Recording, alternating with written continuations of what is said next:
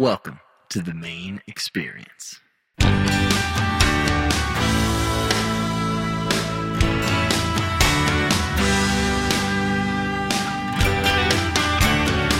Welcome back to the Maine Experience podcast. You are listening to episode 15. It has been quite a few months since our last episode, and since then, the public health crisis that is COVID-19 has pretty much taken over everyone's lives. While it has affected so many people's livelihoods, it has also required an awful lot of people to start thinking outside the box, pivoting their business models and requiring everyone to think a little more creatively, which is exactly what I try to explore on this show. That's why I'm really excited to share my conversation with the director of the Maine Outdoor Film Festival, Nick Callanan. Nick and I chatted about the origins of the film festival, how they had to change their plans amid the COVID crisis, as well as how you can enjoy screenings of this year's films in 2 different outdoor locations in Portland, as well as virtually online. Later, we will be featuring a song I absolutely love by one of my favorite Maine artists, Travis Sear. And finally, we will send you off with a Maine soundscape recorded in the Moosehead Lake region just last week. But first, here is my conversation with Nick Callanan. All right, so we are here on a Zoom call with Nick Callanan. Thanks so much for coming on the show to talk to us about filmmaking here in Maine. Nick is the co-owner of No Umbrella Media and the director of the Maine Outdoor Film Festival. Thanks so much for coming on the show, Nick. Hey, Jason, thank you. Pleasure to be here. Awesome. So I want to jump right into the big project that I know you're excited about. Let's start talking about the Maine Outdoor Film Festival. For those that don't know what it is, can you tell us a little bit about it and what your involvement in it is? Sure, yeah. So the Maine Outdoor Film Festival is 9 years old. It started up in the Forks back in 2012, the Forks, Maine, where the Dead and the Kennebec River meet. So back in my early adulthood, I used to run a zine called No Umbrella, a reader for river people. And we printed stories and photos and all kinds of cool stuff up in the land of the rivers. But yeah, then the internet hit central Maine and our advertising revenue sort of dried up because Google has a much more impressive ROI interface than my little free 30-page newsletter did. So point being, we stopped printing around 2009, but the energy behind the, reaching outdoor adventure folk in an authentic, honest way was still there. And we sort of switched mediums and switched media and came back as the Maine Outdoor Film Festival in 2012. And that first year, we just held it up in the Forks. And then from there, we started bringing it around the state as more colleges and Main Street theaters invited us to bring our programming to them. And that was a real successful model, touring all over Maine for about 6 years. And then, 2020, we actually saw an opportunity this year to, I'm laughing because this is a year that it happened, but we saw a vacuum of a big destination film festival in the city of Portland. And, my kids were getting older and it was tough for me to travel so much. So, our planning team said, hey, 2020, we're going to hold a multi-day event here in Portland. Big venues, big sponsors, panels, food and beverage, the whole bit. And, that was what we were set up to do. And then, things happened, with the pandemic. And, so we're still doing a Portland event. But it's not like the one we had planned, Gotcha. 18 months ago. Yeah. So it wasn't quite what you had envisioned. So was this the first time that you were doing sort of a centralized Portland thing? So this was the first time. Gotcha. Yeah, this is going to be our inaugural kickoff, Cool. Flagship event, our inaugural flagship event. And, we're still going to hit many of those towns that we've had success with for years and years. Rangeley, Bethel, Camden, Stonington, Edgecombe. These are the places that we visit. We sort of rebranded that as the Moth Selects Tour of Maine, where the actual film festival proper now occurs in Portland. And, our partners really rallied around the fact that we were going to do our best to make it happen. So what we're doing this year is we're holding 7 small venue outdoor screenings for 50 people or less, July 30th through August 9th. That's 2 weekends. The first weekend, it's going to be at Thompson's Point, outdoors there behind Brick South. And then on the second weekend, we're holding it at the Eastern Promenade in a strip of grass between the softball field and the tennis courts. So it's a great program. We've got 58 films. It's over 12 hours of content.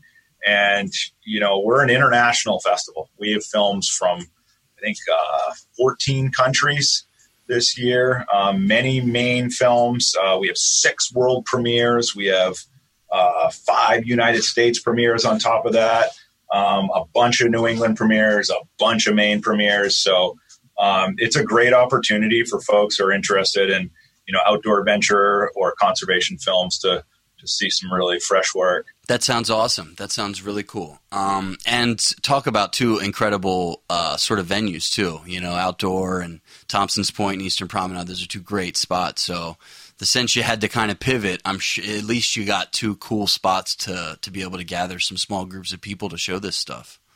Yeah, thanks, Jason. Yeah, I agree. Yeah, that sounds really cool. Can you talk a little bit more specifically about like what that experience will be for those people that choose to attend these screenings? What can they see? What can they expect to see? What are you excited about? That kind of thing? Sure. So first of all, we're going to have them be, as safe as possible, following not only the sort of the letter of the prevailing state guidelines, but also the spirit of them. We're going to be asking everybody to bring their own camp chair. You'll be asked to wear a face mask until you're comfortable in your seat. And, the groups of people will be sort of distanced from each other. We have a little cone system that we're going to be working with. But, there's groups of 8 people showing up. They're in a pod. So, it doesn't take many of them to keep it spaced out in a big area. But as far as the films go, this year's crop of films is the most impressive that I can remember. There's a lot of new modes of telling old stories. For example, you get the sort of ski porn film or whatever, which is just a bunch of highlights. Okay, everybody's seen that. But, we have a couple this year where, the editors just really took interesting methodology and applied it to that form with just quicker jump cuts and cut more to the music. And so there's one film called In Situ that is about a woman snowboarder that is kind of the one I'm thinking of as I speak about this, and it just makes you stoked to go ride. Yeah. There's a film called Myrtle Simpson: A Life on Ice about a woman who is in her late 70s, and she is a Arctic explorer, and she's so humble and yet such a badass, and it's her life story. And, it's one of those movies, it's 35 minutes long, but, you think it's like 3 minutes long so that one is on opening night on July 30th. We're really proud to be the world premiere festival for Beer's Sake. That's made by Benjamin Keller. He's a Maine filmmaker with a lot of really cool work to his credit. But this is an interesting take on water conservation. It's told through the eyes of brewers. So he worked with 9 different brewers from some of the best beers that you've heard of here in southern Maine, and they and him sort of looked at the conservation of the Sebago watershed, which is so unique in that it's one of only like 50 out of, I think, 17,000 municipal water supplies that actually doesn't require a filter. It's that clean. Yeah. So they're trying to take preemptive steps to preserve that as opposed to reacting to clean up. And it's very well done. So those are three that I think people are going to like, but we've got little synopses of all 58 on our site. So I'd encourage people to check it out. And is it like you're showing different ones at different days, so you can kind of maybe find a film that you're interested in and figure out when that's being screened, that sort of thing? Yeah, that's right. So we have 7 screening blocks, and no film is actually repeated. We had to really make use of our screen time this year. So each one is a smattering of different short films. We do have a double feature on August 6th at the prom. So that is a Patagonia film called Public Trust, and another film about that's called Another Work is Possible. That's about a barn raising effort in down East Maine by this band of traveling carpenters from Europe who worked with locals, and it's a beautiful film. So those will both be shown on August 6th there at the prom. But yeah, every block has its own, unique curation. They all are about, besides that double feature, about 8 to 11 films each. Mm-hmm. Gotcha. Cool. That's awesome. Was there anything else sort of, about this 2020 festival that you wanted to talk about or plug or anything specifically before I kind of want to give people a little bit more background about you and your history here in Maine? Yeah, I guess I just want to say, I've been running events, for, 25 years. I've never been more proud of a team that has stuck with it. I understand other event producers who shut down late March, early April. I get it. It's peace of mind. You didn't have to worry about it. You might take a beating, but I get it. Safety, the whole bit, but we've been running like 3 or 4 parallel business plans for 4 months now. And, now that we actually see the one that hung in there the longest come into fruition, these small venue screenings at, 2 venues that literally didn't even exist on our plan a month ago. We didn't know we were going to do this a month ago. But we knew we had the excellent work, and we knew, that we've done this in the past, and we didn't need much time to make it happen. Once we had those details fall into place, I'm just really proud of our team and that we've been able to pull that off. And again, like the sponsors who stuck with us and said, you know what, we know this is not a one-time deal with you guys. We know that you guys are going to do it again, and you've done it year over year. So I guess that's it. I just wanted to, I'm excited. Like, we sold 25 tickets overnight, it's people are believing in it. So it's, so that's it. And there's actually, I can't really talk about it yet, but there's a good chance that we're going to have some virtual panels that are going to be very pertinent to things that are happening in current events right now, which is exciting because that's something that we've never been able to do, and we're hoping to do in this first year as a flagship. And if it comes together online, then that is just a icing on the cake. That free exchange of ideas, film as a vehicle for expanding thought and creative expression. So hopefully that happens too. So awesome. Yeah. Collaboration, creativity, and all that stuff is more important than ever. And thank God for technology, right? So that we are at least able to to collaborate easier in this crazy time, so that sounds really cool. Well, and I guess just to add on to that, I forgot to mention if people are hearing this and they're, not in Maine or they're not sure about attending in person, we are offering a virtual gold pass. Awesome. So you can watch all the content just from your couch, and the info on that is on our site, but wanted to make sure we got that in there too. Awesome. Great. Yeah, that's good to know. Probably going to sell out, so it's a great option to check out this work.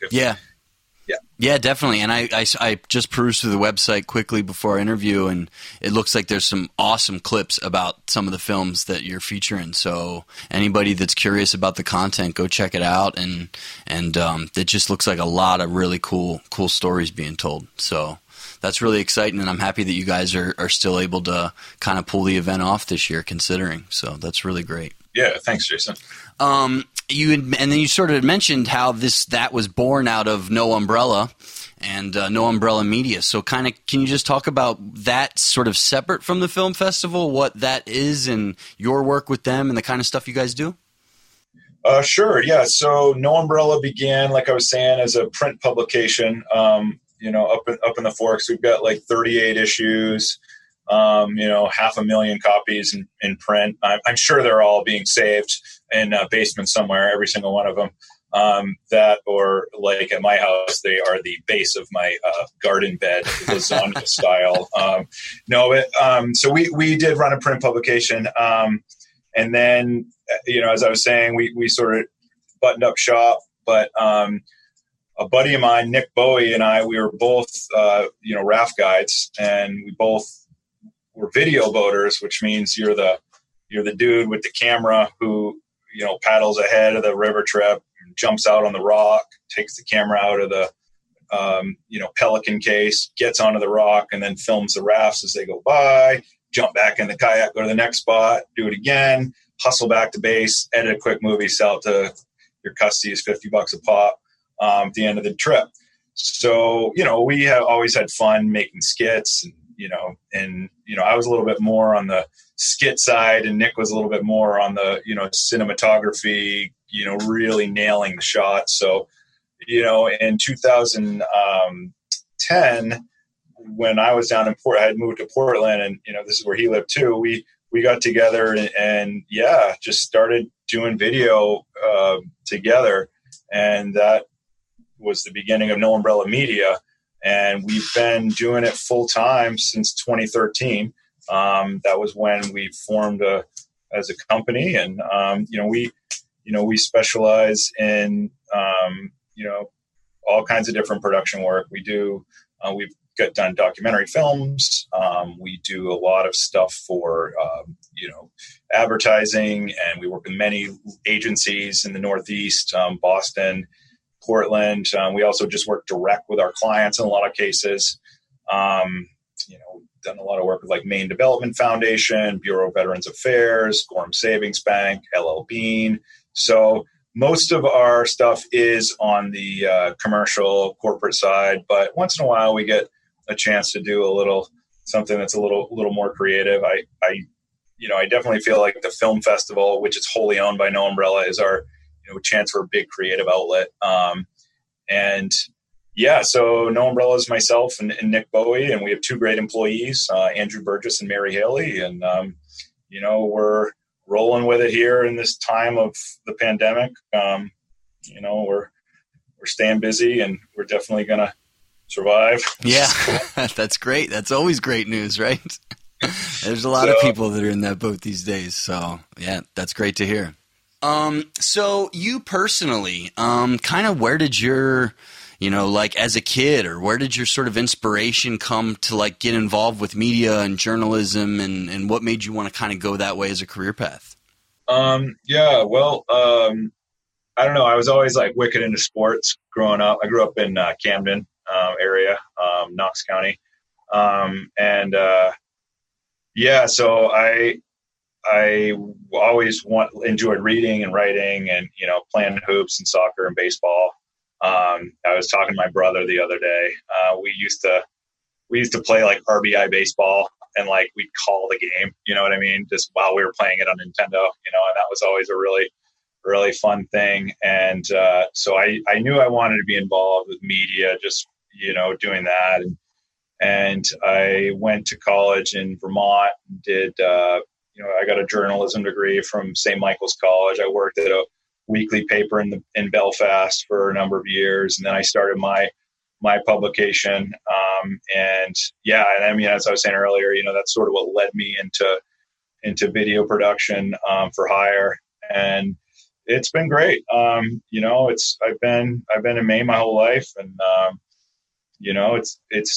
it's cool to be able to, do work for a Boston agency that's got a Portland client, and then you go to the tractor dealer in Union, and or do work with them, and you can kind of understand where people are coming from, and everybody puts their pants on one leg at a time in that whole bed, and it's really just about understanding them and then telling their story, and then hopefully that works toward the end of what they've hired you to create toward. So, yeah, I mean, it's been great to, work for yourself and tell stories. What, when you sort of think of a new project, or maybe if it's a commercial client or you sort of what the creative process, I normally like to talk to people on the show sort of about like, where is your starting point, or what are some of the challenges that you face when you sort of are approaching a creative idea? Just kind of talk a little bit about your sort of personal process and how you kind of navigate that sort of thing. Sure. I think it certainly differs depending on whether it's something that you're doing for your sheer creative process, or if it's something that you're trying to use your skills to the benefit of a client. For a client, I think we have a questionnaire basically, but what are they trying? What messages are they trying to convey? What channel or use is it going to live on? What are the guiding principles of their company or their message? What are some of the images that they have in mind? And then what's their budget? How long do they have to get it done? And then from there you can get an outline and a storyboard. And, for when it's something for myself, I think it's more, you can really let your heart run it, where, it's those are the projects where, you feel the spark and then you chase that, and I wish I got to do more of that work. I do, this film festival is definitely where that energy is hanging out for me right now. It's so rewarding to see, the feedback from the filmmakers and the attendees that they understand what we're trying to do because we've shown it, and that message gets to them. And what a treat, what a treat to be able to execute on something that you put so much time and thought into and actually have it be understood the way you intended it to be understood by the people that you hoped would receive that message. So, I wish we could get it to more folks this year, but, it's good training for next year, hopefully not the year after. Yeah. Right. Pretty sure we'll be in good shape next year. Right. As a society. Yeah. Hopefully.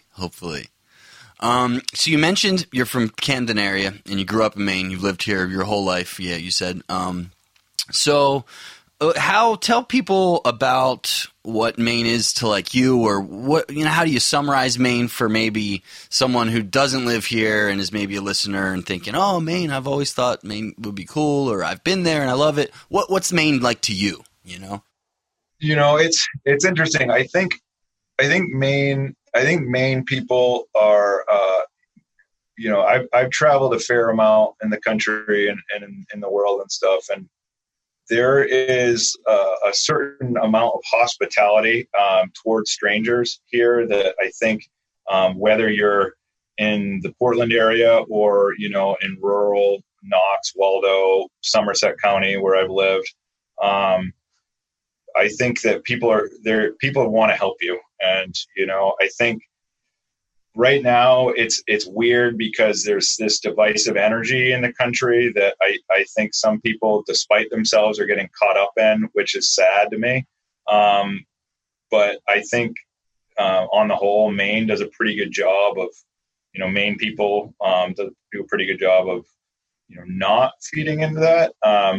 But I mean, we've got such diversity of landscape here, from, the rivers and the mountains and then the coast, and there's, farmland, and, lots of people can make a living from agriculture on a variety of scales and on a variety of different harvests.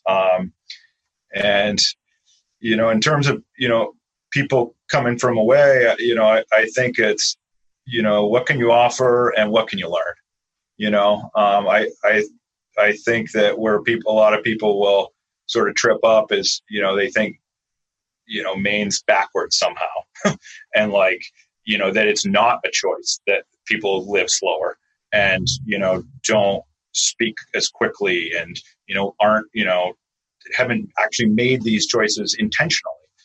Sometimes that's true, but a lot of times it's like, no, it's actually an enjoyable thing in life to grow and take the slow way, grow your food, process it, cook it, eat it with people, turn the screen off. So I don't know. I think, I think trying to understand that is a thing that folks can sometimes do well to do, as opposed to just, hey, I'm from the big city, I got all the answers. Yeah, right.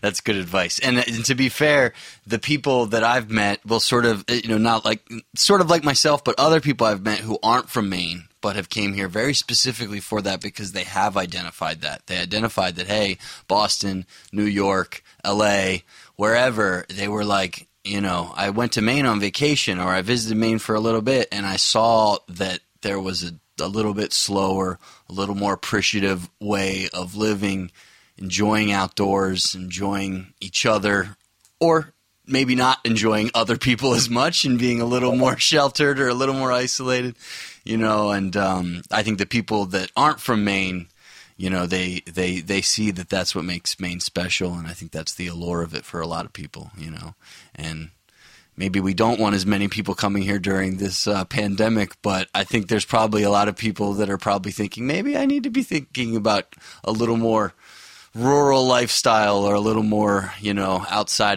away from the big populations because of this craziness. So that's an interesting point. Yeah, it's neat that you say that, because we've had over the years filmmakers, who will submit and be accepted to our festival. A couple of years later, they're like, oh yeah, we're thinking of moving from DC, or I live in Wells now, and it's like, oh yeah, okay, cool. Yeah. And that's neat too, because it's like, you already know a little bit about how they think because you've seen their work, so it's like, good, welcome, yeah.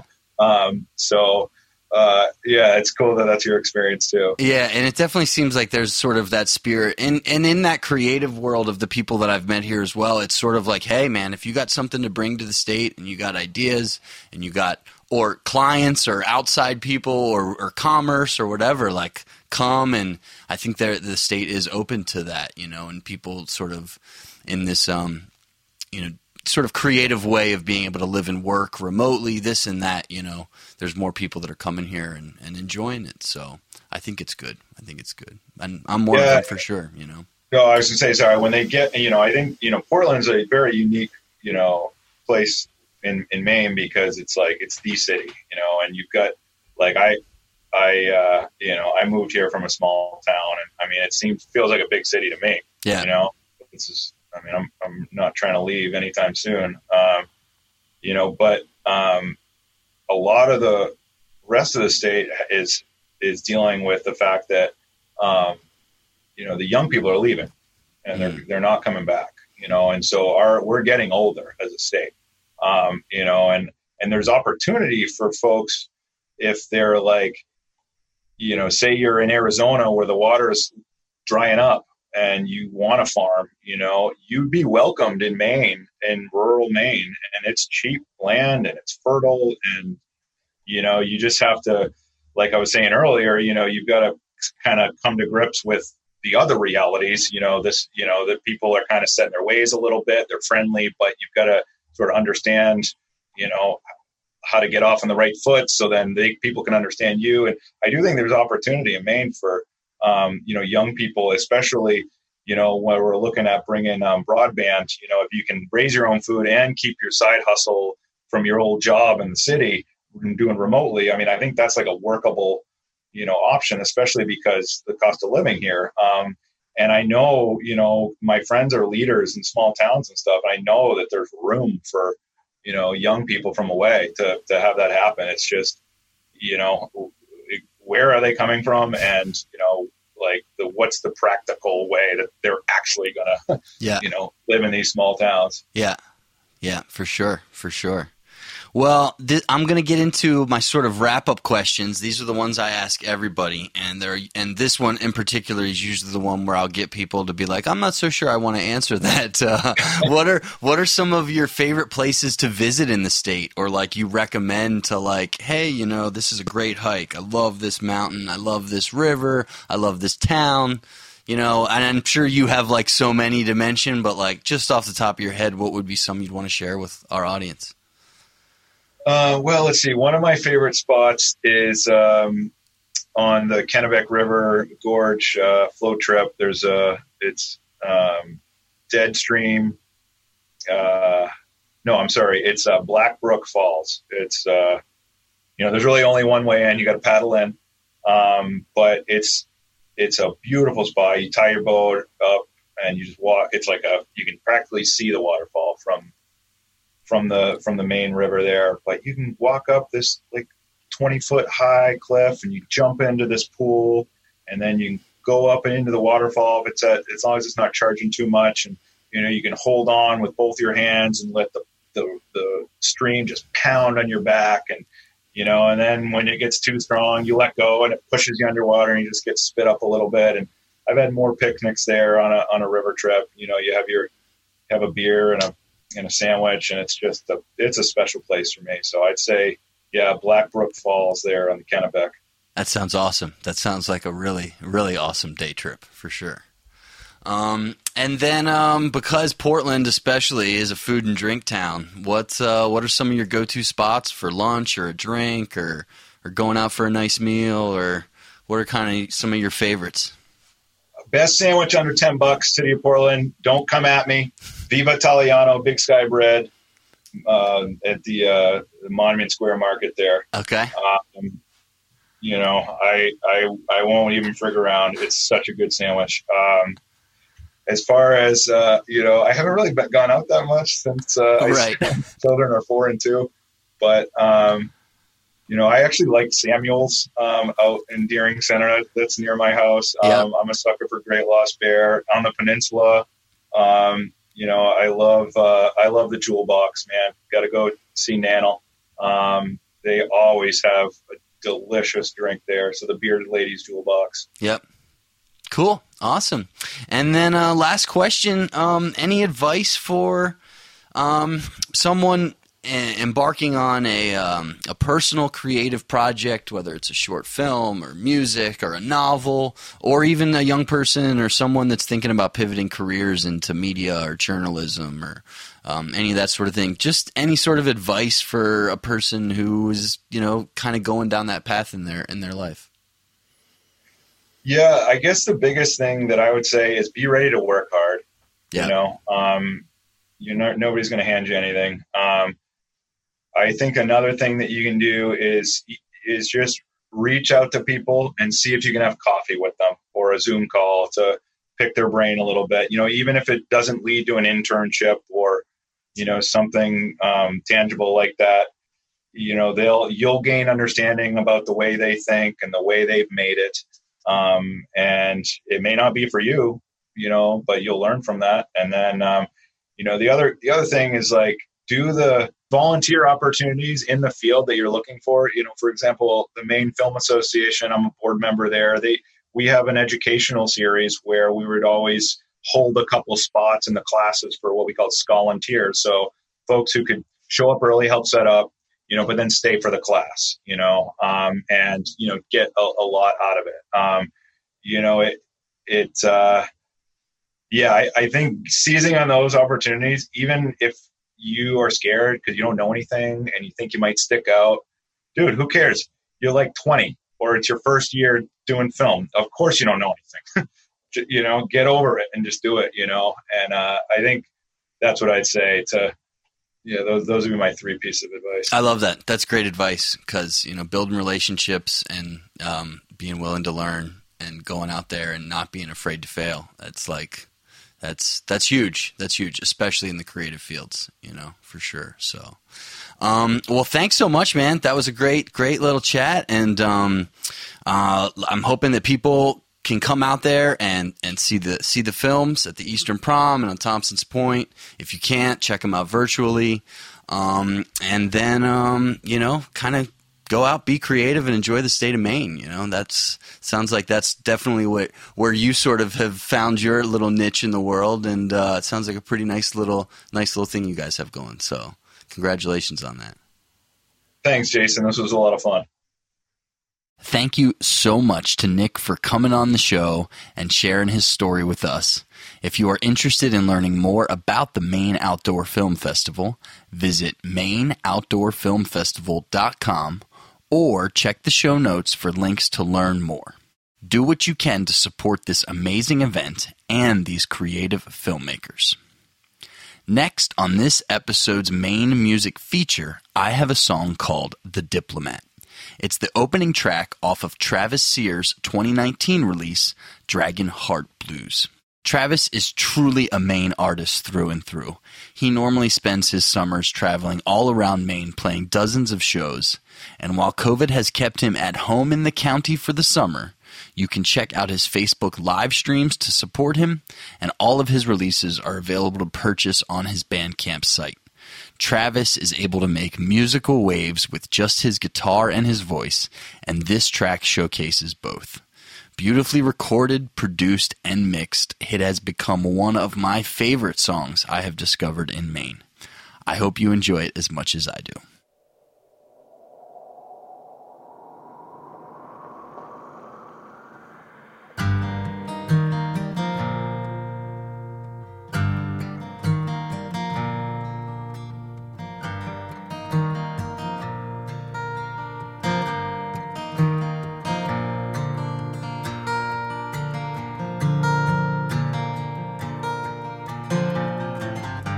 I remember Old Dominion and the plains of Abraham. I remember Boot Hill and Dionysus in the rain. I remember Hallelujah on a northbound train. I remember Cleopatra, she had the whole world in her hand.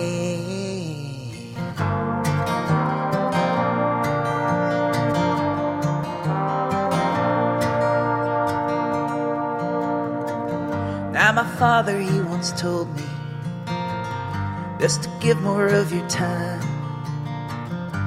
to all the people in it, that'll make a happy life. He said our demons, they got feelings that we may not understand, but trust that things have their reason, trust that things have a plan.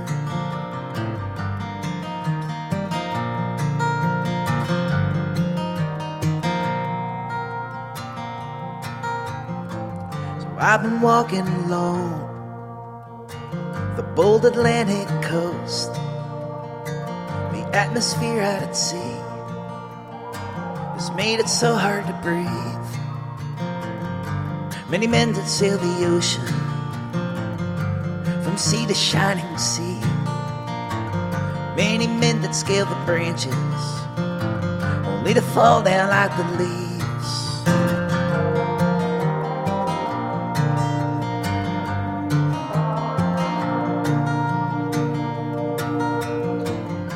Like Cassiopeia, way up there in the sky, was hunted down by Orion in early July. And I still hear the mighty lions in the dead dark black of night. And I still see the headless horseman out on his midnight ride.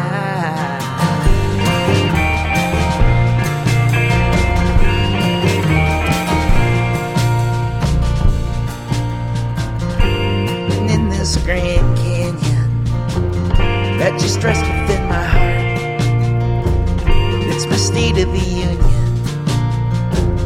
Now I'm calling all cars inside this great canyon, across my great divide, with all the love and all the hope, at the space and speed of time.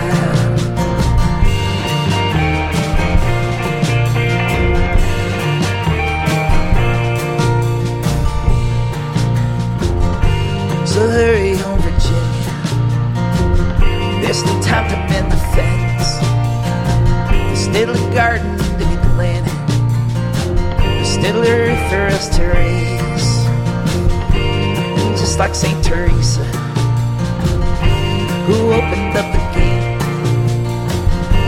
to all the wounded soldiers, all of us who lost our way.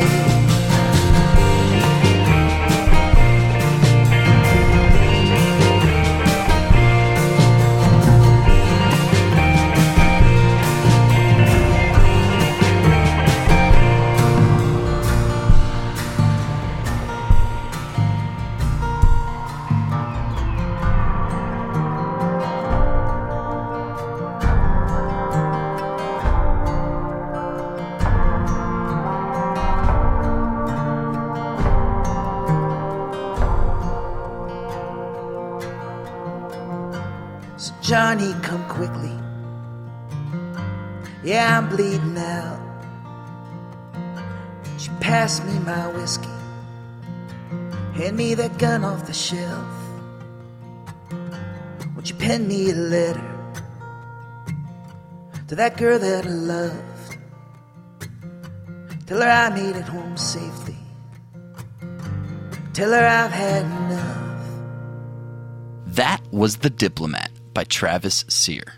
Check the show notes for links to Travis's Bandcamp page to hear more music by this incredibly talented Maine musician.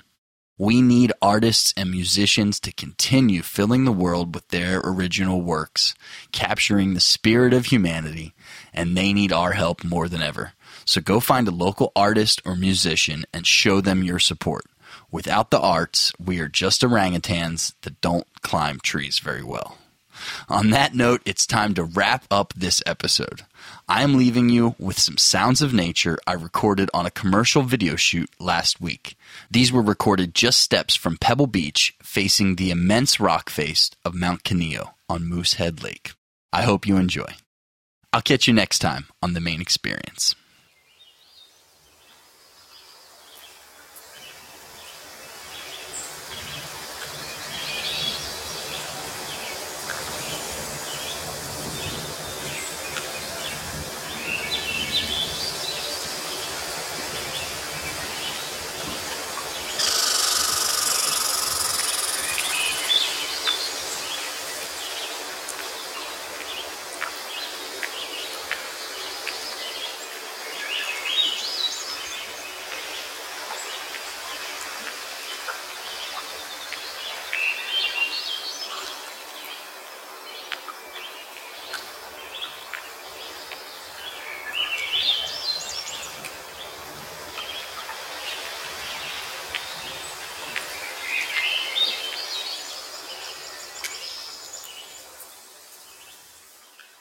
The Maine Experience is produced by Audio Evolutions.